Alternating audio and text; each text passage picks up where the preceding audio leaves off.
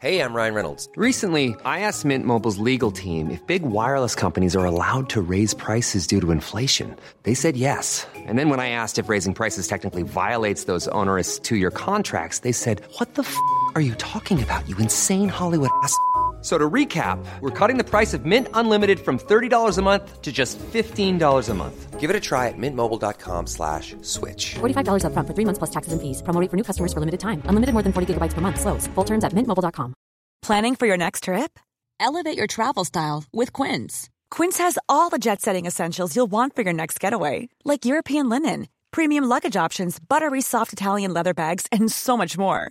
And is all priced at 50 to 80% less than similar brands. Plus, Quince only works with factories that use safe and ethical manufacturing practices. Pack your bags with high-quality essentials you'll be wearing for vacations to come with Quince. Go to quince.com/pack for free shipping and 365-day returns.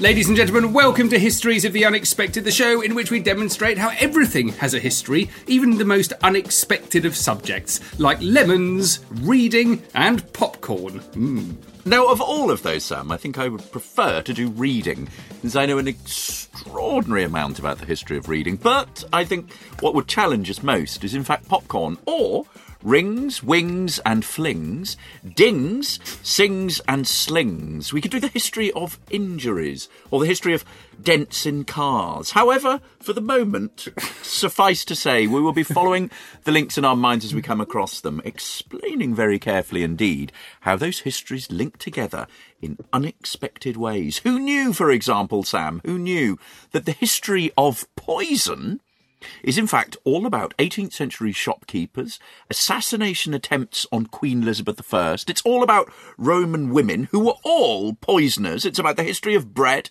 It's all about Venice, powdered diamonds, weed killer, and of course it's all about the history of horticulture. Who knew? Or that the history of buttons is in fact all about Robert Louis Stevenson, World War I, General John Joseph Pershing, and American military uniforms. It's about Victorian clothing. It's also all about a conversation between the anthropologist Claude Lévi-Strauss and the French historian Lucien Febvre, and nothing less than bodily posture, the art of life and ways of integrating the world, as well as 18th century industry, petitioning and changes in fashion. What a fascinating rampage through the past that one was, Sam. And all of that from Buttons. Yes, we have done those episodes. Do please check them out. You're probably wondering who is telling you all of this wonderful information. Let me say of my fellow presenter, if history was a mystery, if history was a mystery, let me just say, I will cleverly open up the correct file. That will help me. If history was a teenager, this man would allow history to sleep in. He would not enforce the tidying of rooms or the washing or cleaning of the kitchen. He would be all tolerant, encouraging, kind and patient, as well as an outstanding example of how to misbehave. He is the cool dad of history itself. Professor Extraordinaire of Early Modern British History at Plymouth University. It's James Daybell. Hello, James. I love that one. Hello, Sam. I love that one. That's excellent. Mine is quite pathetic in comparison. However, the man not sitting opposite me, because we are still choosing to record remotely. Well, let's just say if he were a teenager-related historian, he'd only be the Holden Caulfield of history, the quintessentially American teen protagonist of J.D. Salinger's seminal coming-of-age novel Catcher in the Rye. So epic and original is his approach to the past. Yes, it's your friend and mine across town, the famous historical adventurer, Dr. Sam Willis. Hello, everyone. We are doing teenagers. It's making me feel a bit teenage, actually, even researching this. Did you enjoy doing some work on this, James? I did enjoy doing some work on this, and I reminisced about my own teenage years. They were dreadful and brilliant, all wrapped up in different ways. I'm glad I'm not a teenager. Me too. Awful. I mean, it was brilliant, but it was the first time I got my heart broken. Just terrifying. And kind of, I remember sitting in a room, listening to an Oasis track just again and again and again and again, and just feeling utterly sorry for myself and miserable. And I wouldn't want to relive that. However, as a friend told me at the time, oh, at least you know you're alive. Well, yes, there's always that. The depth of heartache and being alive. Anyway, we digress about teenagers. I thought it was fascinating, and I have all sorts of ways to think about this. We were thinking, we decided to do this because we ran out of time in our last episode.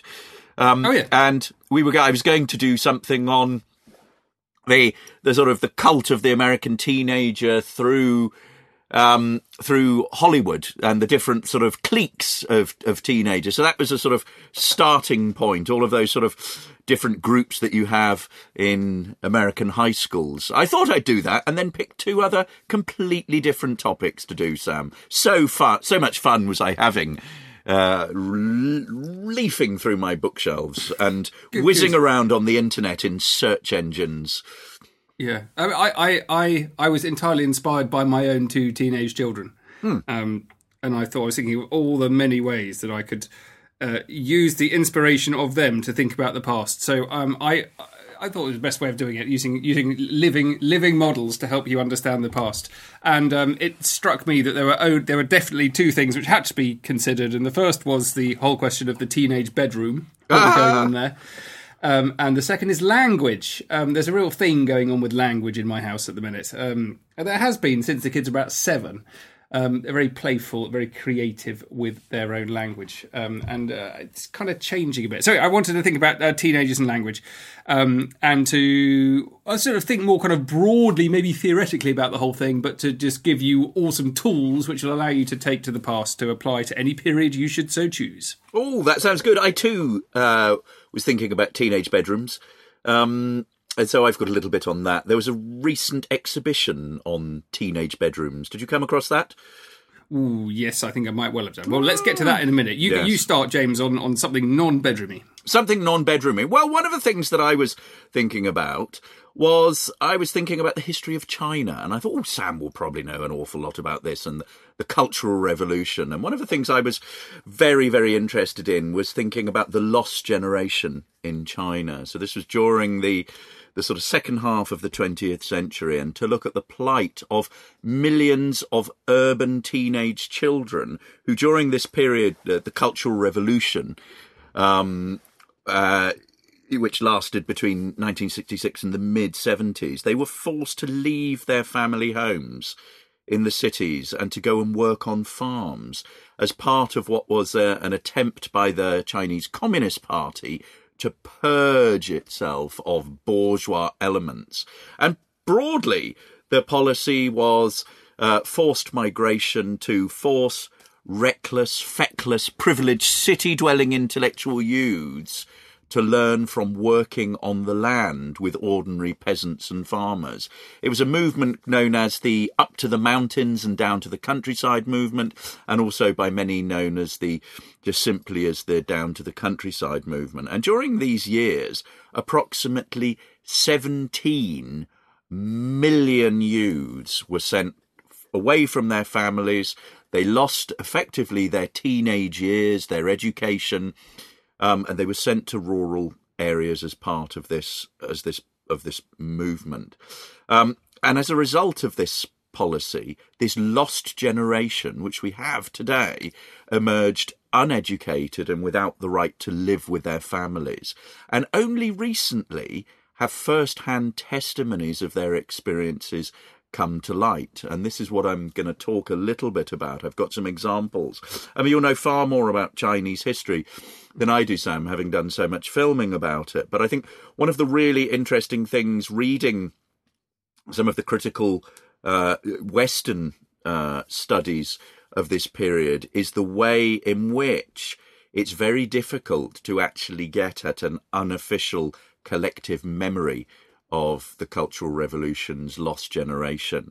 You know, in 1981, there was a very brief official version of the Cultural Revolution published by the Communist Party in China. And one of the problems then was that once this orthodox line had been set down, it was very difficult for other unofficial versions to come forward. They didn't have the support, they were suppressed, and you get a series of documents sort of released in an official or semi-official way.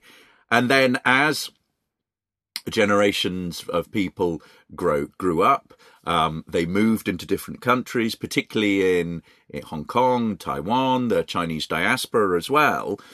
You increasingly get a sort of an undercurrent of oral histories or first-hand written accounts. There are lots of famous writers who experience this period, intellectuals who experience this period and have written about it.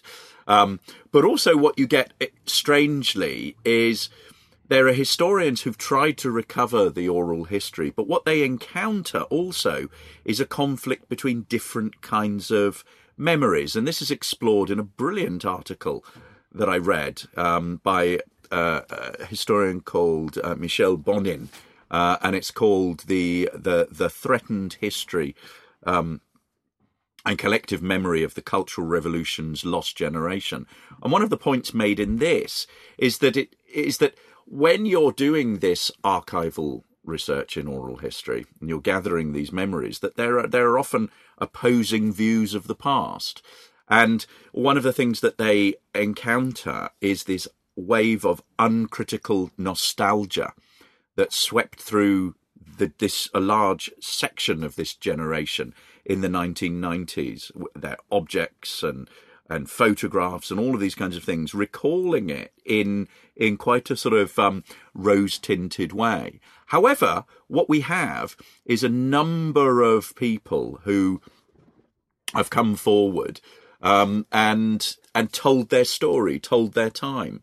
And I want to give you one case study that I found of a person called Hu Rongfen, who is, when she was interviewed, she was 58 years old.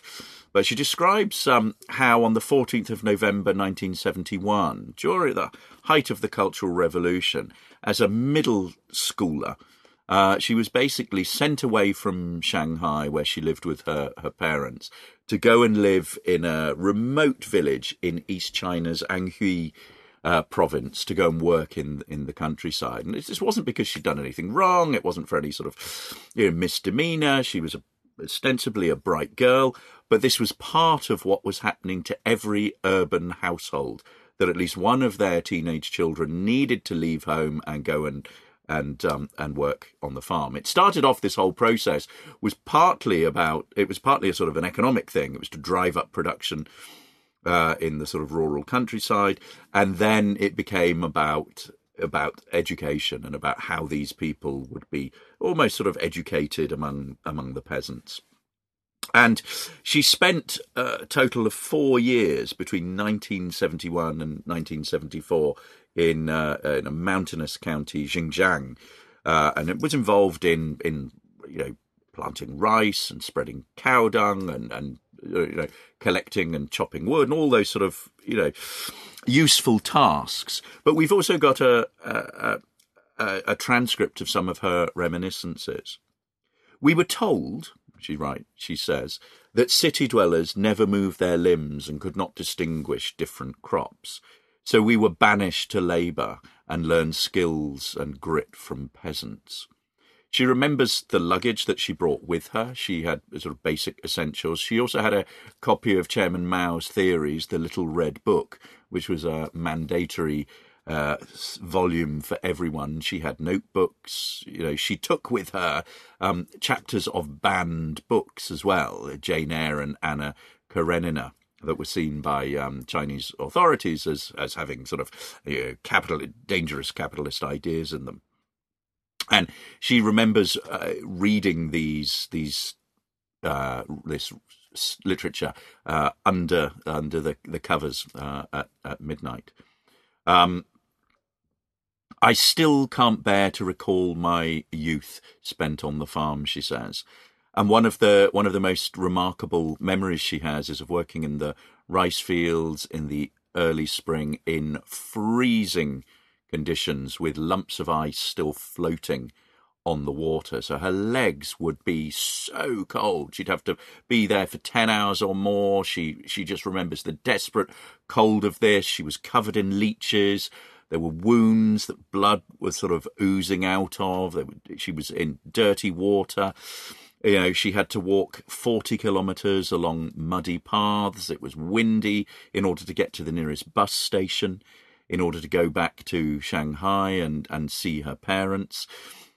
Eventually, she is allowed to go and study mechanics at a local college. She's elected by her commune to be able to do this. She eventually finds a job after graduation and lives in Hefei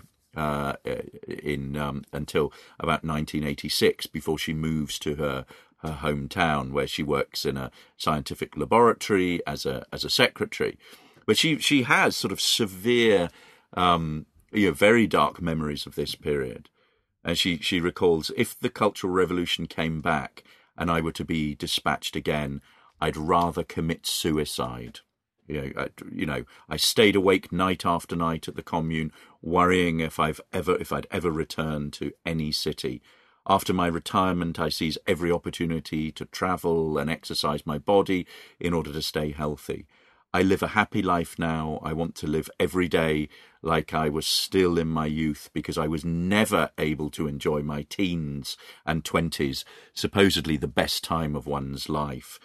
It's for us to act out our feelings towards the path. Together, my comrade sisters and I lived through some unimaginably tough times, learning to live without parents and like peasants. And now we want to live our youth again, all together.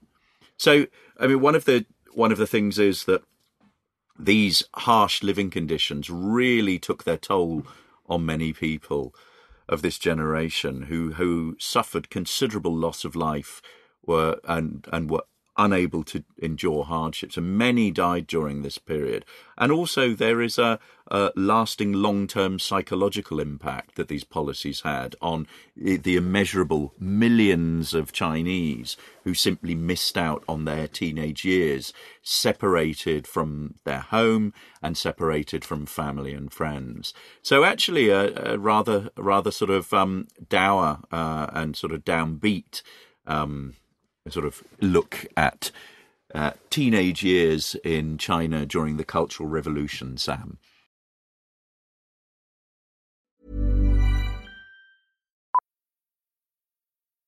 Millions of people have lost weight with personalized plans from Noom. Like Evan, who can't stand salads and still lost 50 pounds.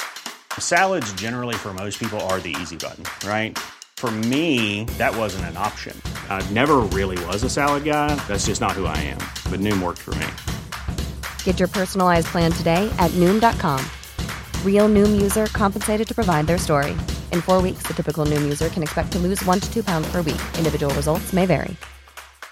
One size fits all seems like a good idea for clothes until you try them on. Same goes for healthcare. That's why United Healthcare offers flexible, budget-friendly coverage for medical, vision, dental, and more. Learn more at UH1.com.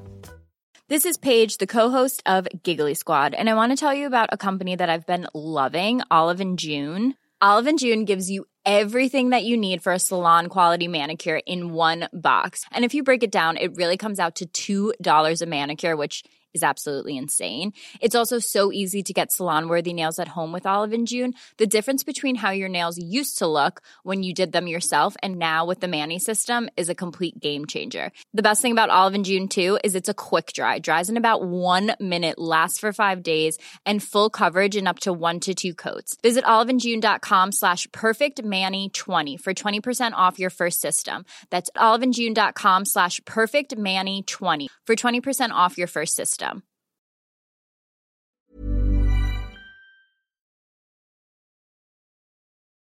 Very good. Really very good. And actually, it's one of the things I've really loved about trying to think about teenagers in history is that, you know, it's so clear. I think teenagers are so vivid just because they've got so much going on in their lives, and it must have always been the same. And you can really apply it to all sorts of periods in the past. And I think applying it to the Cultural Revolution is a seriously good idea. I like the contrast of, a period in your lives where you're supposed to be discovering things, you're supposed to be free, you're supposed to have a load of opportunities ahead of you. But to study that in a regime and a time where none of that was possible, I think would be absolutely fascinating. Good stuff. So in contrast, let's talk a little bit about teenagers' rooms, because I came across it was a description of an exhibition by Adrienne Salinger. Is that the one that you've come across, James? I think it might be. Is it called Teenage Bedrooms?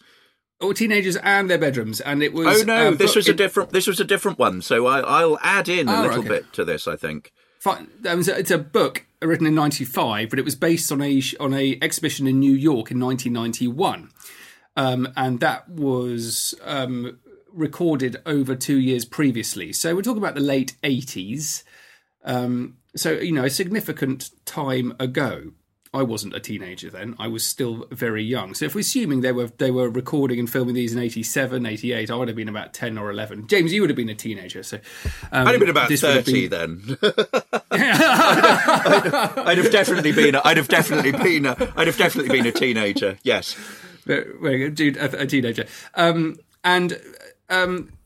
principle behind this is that it's a wonderful moment to capture the development of people, particularly in their pads, in their rooms, and using bedrooms as a source of inspiration for understanding not only teenagers of the past, but I think humanity in general and the way people think, the way they behave, and how they go around gathering things around them and what objects mean to them. I think this is really important for me and James because we do so much about objects and emotions as things which can have their own viable history. And if you want to find a source of objects and emotions, one of the best things to do is to walk into any teenager's room, and you've got a whole swirling mass of objects which have been gathered for a whole variety of reasons, put on display in a whole variety of ways, and all, to create a whole variety of meanings. It's like they're ultimately challenging and playing historians to try and make sense of exactly what they're doing.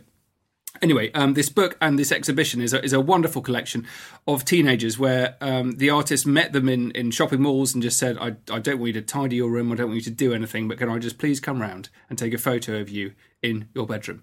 And so what you've got here are kind of encapsulations of hopes, dreams, fears of the people involved. As historical sources, you've got the bodily postures, the haircuts, the clothes, the facial expressions, which I think is completely extraordinary, as well as all of the objects which surround them. And it's fascinating that, if you think of people maybe trying to glorify youth, maybe as I mentioned right at the beginning, saying it's supposed to be a time of freedom and experimentation and stuff, is that when you actually look into the eyes of the people who are living it at the time, then glory is kind of very far from it. It's more to do with the main themes that were highlighted in this exhibition were confusion, drugs, sex, abuse, and racism. So these pictures are quite extraordinary, and let me just give you the title of that again. I think it's just called Teenagers and Their Bedrooms in 1995. I'm looking at just a variety of here. There's a chap who's posing behind a classic teenage kid's poster of a really cool looking kind of rock star with long hair, big aviator glasses. He's got a matching vest on. He's obviously really modelling his look on this guy that he's got on the wall. He's got a weird sort of fish on the wall, and he's standing very proudly next to an amazing record player. It's got two decks for cassettes, a double cassette deck. You've got a space for an LP on top and a very complicated radio.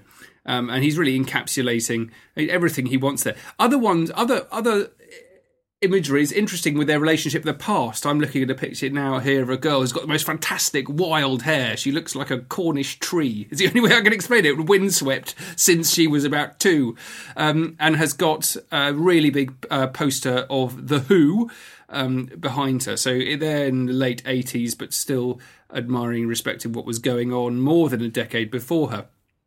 And then final description here, I think this chap, he's going to love Guns N' Roses when they come around, but it's too early for Guns N' Roses. He looks like Axl Rose, the lead singer of Guns N' Roses, and his walls are completely covered in posters of Megadeth.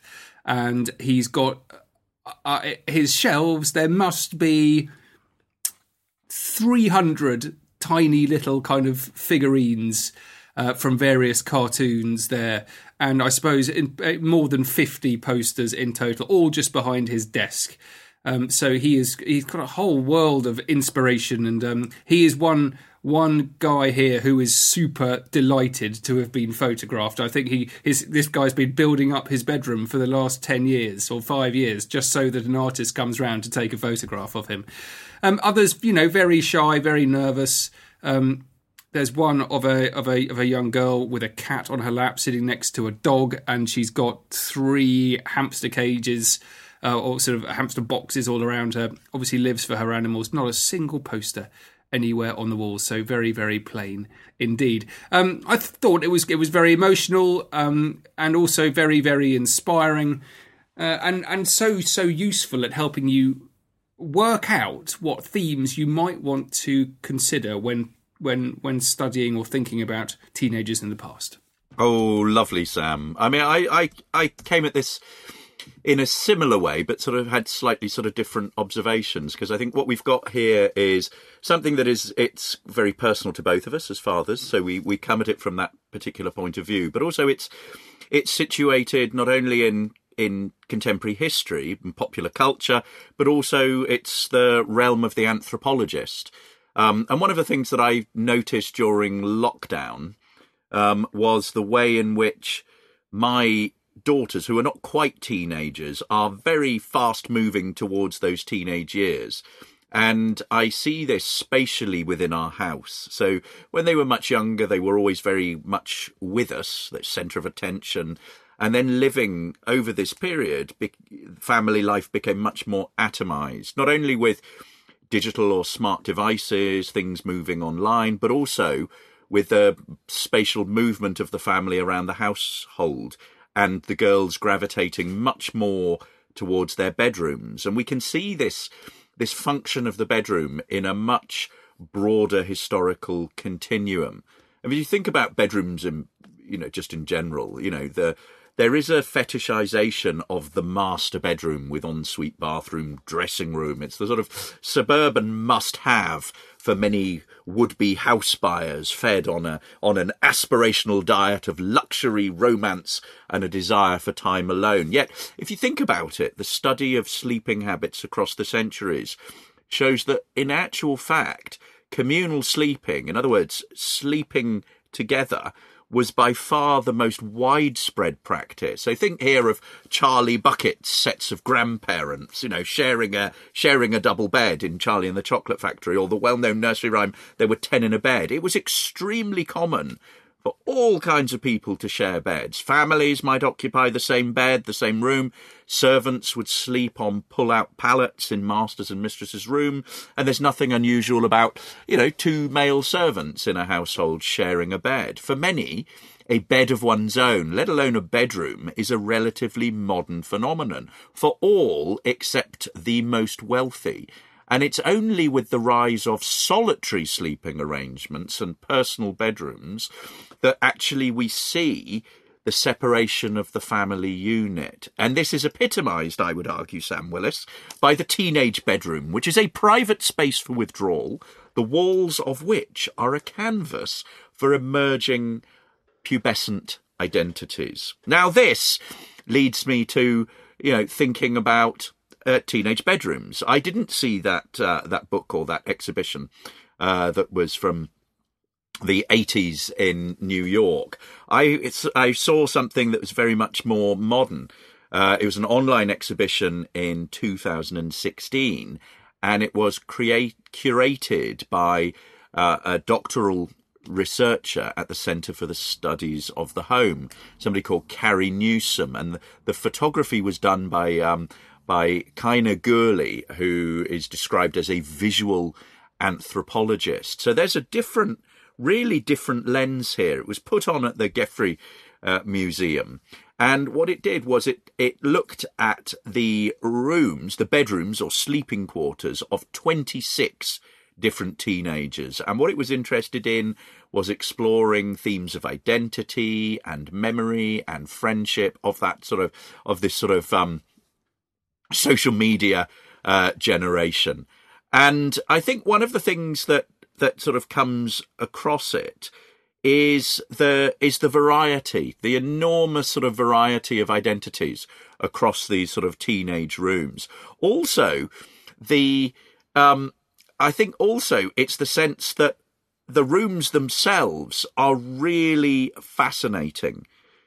Some of them are, they've got all sorts of posters and scribblings and drawings and all sorts of things that you were describing. And the researcher describes them almost like sort of magpie-like youngsters, but also sees the kids themselves as mini curators of their spaces. So, the things that they put up, the process that they go through, the way in which they're fashioning out an identity tells you an enormous lot about them. There's one picture of a room, which is just a really bold grey door, and then across it is like that crime scene investigation tape that you see with just the words stop, stop, stop. So it's basically a teenage zone, and nobody is allowed to go in there. So it's demarcating it. The other phenomenon that I was struck by was the concept of the floordrobe. So not a wardrobe, but in fact a floordrobe. Absolutely brilliant. Where clothes would just be cast all over the floor, and I think the same practice was used here as in your 1980s New York exhibition, where the teenagers were told not to tidy up beforehand. Some of them had, but many of them, you were seeing this kind of in situ. This was them sort of sort of photoshopped. So I think the teenage bedroom as a site. When I think about my own teenage bedroom, it was frankly a mess. And I have very, very vivid memories of it, including coming home one night after celebrating my my GCSE exams. I was far too young, and I remember walking into my walk-in wardrobe, thinking it was the bathroom. It was a strange experience. Do you remember much about your own teenage years, Sam? No, I've a shockingly bad memory of my life. I just really very, very poor. It's like a family joke. And no, I don't. Basically, I couldn't. Amount of time I spent in my room, it was full of guitars primarily. Excellent. Yeah. So anyway, just briefly, we've been going on very, very well here. Just want to talk about the language of teenagers, because the language is something that's really my kids are constantly changing the way they speak, and there are new phrases, often from I think inspired by social media. There are so many vines and things going around that they adopt catchphrases constantly, and at the same time, if I ever say something wrong, they will then, or that's dated or stupid, I am then, that phrase, whatever it might be, I made the mistake of saying I had a pash for something, but it was an ironic thing, but it wasn't taken as an ironic thing, and that your words are then taken like a stick, and you are beaten with them repeatedly and constantly for months at a time, just for making a small linguistic error in what is cool and what is not cool. Now, I came up with a wonderful article about someone researching teenage language. It's quite interesting how they went about it. This is in 2011, a decade ago. But they that's when they did the research, but they were looking at an earlier period. And the first thing they did was to look at all sorts of written materials aimed at teenagers. So lots of fantastic 80s teenage magazines: Sugar, Bliss, Shout, It's Hot, Alternative Press, 17, Cosmo Girl, Oh Boy, and so on. So there's a whole load of written material you can get into. But then she used something called the COLT corpus, COLT. It's part of the British National Corpus, the BNC. It was compiled in 93, and it consists of 431,528 words from a total of 377 spontaneous conversations produced by teenagers between the ages of 13 and 17 in the London area. And it comprises about 55 hours of recorded speech. So some really fantastic material out there to get your teeth stuck into. And she went on and analysed the language in a very complex way, but one of the things that I really enjoyed was there was a high frequency of negatives in teenage language. The amount of times they use ain't, isn't, aren't, hasn't, haven't, don't, doesn't, didn't, can't, won't, shan't, shouldn't, wouldn't, or mightn't were noticeably of a higher frequency than adults. There was also a list of insults and swear words used by teenagers at the period. Chiefer, I quite liked, Chiefer, I'd not heard before, and peanut head, which I really enjoyed. Kids also at that time were using a huge number of vague words, which I thought was fascinating about trying to find your own way in the world and not quite having the language to describe things. So lots of thingies, or loads of, or a bit of, or stuff, or something.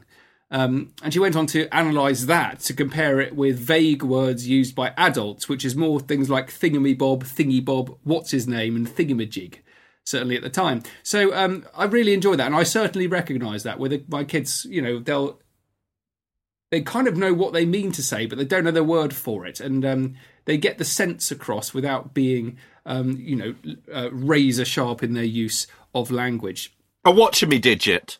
A watch-me digit. Yeah, that's very good. So anyway, I love that, and I particularly liked a story I came across related to this, and it's about trying to infiltrate a kind of closed community of language. What I enjoyed about this was my kids beating me up with my ill use of the word pash. And this was from 1992, a New York Times story about grunge slang. And they sent in a recorder to go to a record label and interview a 25-year-old in Seattle about their use of language. And they all knew that the reporter was coming, and they didn't take it seriously at all. And so basically made up a load of language, including the words whack slacks, which I really liked, and lame stain, which is another really, really, really, really good one. So when you come to studying language, beware that you can be entirely manipulated. But the point is that, you know, kids are doing it now in a very developmental period of their lives, and I'm quite certain that if you applied that to pretty much any period of history, you'd have a really, really fascinating dive down into the past. So what are the kids saying that's hip now, using a sort of 1970s thing? What's cool? Well, I'm deliberately not going to answer that. No, you must. You must. No, I don't know. It's epic. Actually, everything's epic, isn't it? Epic. That's sort of what I get, but mine are a bit younger. Well, I get a huge variety. Basically, my daughter speaks entirely differently to my son as well. Right. I have some public school slang here for you, which sort of exists. I'm going to test you on this. Okay, what's a banco? I haven't got a clue. Homework. A beak. I haven't got a clue. Teacher. Big side. Means the first 15 rugby team. A college pig is a school prefect. A dame is a matron. A div is a lesson. Don is a teacher. A dry bob is a pupil who plays cricket. A ducker is a swimming pool. An ekka, we're going for ekka, is sport or exercise. Grubbies means a school shop. Hash means lesson at Charterhouse, apparently. A jam account means a pupil's account at a school shop. Jerks, it refers to punishment. On fatigues means punishment schedule of reporting in and doing chores. Pups are prefects. What else have we got? Rip, the tear a teacher makes in a poor piece of work. Shag is a pupil's own clothes. Shell is a new boy.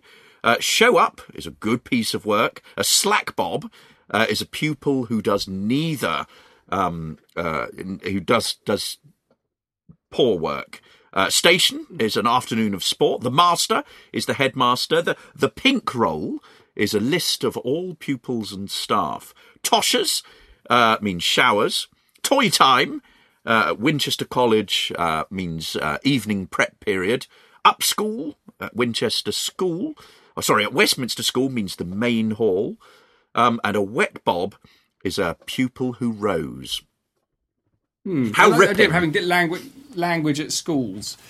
Full stop. That's also interesting. Anyway, there we go. There's some teenage thoughts for you all. I hope you've enjoyed that. Think about what period in history and location in history you would like to know the most about teenage life. I hope you've enjoyed that very much. Do please follow us on social media. I'm on Twitter at Dr. Sam Willis. And if you're interested in maritime and naval history, please listen to the Mariner's Mirror podcast. And I'm on Twitter at James Daybell. The podcast is on at Unexpected Pod. We are also on Instagram, so you can check us out there. We are also on Facebook.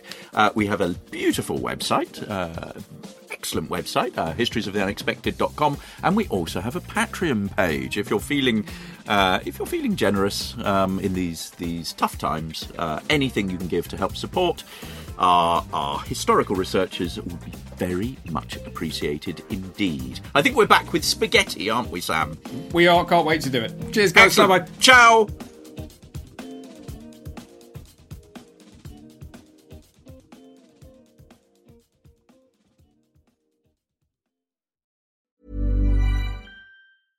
Imagine the softest sheets you've ever felt. Now imagine them getting even softer over time. That's what you'll feel with Boll & Branch's organic cotton sheets. In a recent customer survey, 96% replied that Boll & Branch sheets get softer with every wash. Start getting your best night's sleep in these sheets that get softer and softer for years to come. Try their sheets with a 30-night guarantee. Plus, get 15% off your first order at bollandbranch.com. Code BUTTERY. Exclusions apply. See site for details. Even when we're on a budget, we still deserve nice things. Quince is a place to scoop up stunning high-end goods for 50 to 80% less than similar brands. They have buttery soft cashmere sweaters starting at $50, luxurious Italian leather bags, and so much more. Plus, Quince only works with factories that use safe, ethical, and responsible manufacturing. Get the high-end goods you'll love without the high price tag with Quince. Go to quince.com/style for free shipping and 365-day returns.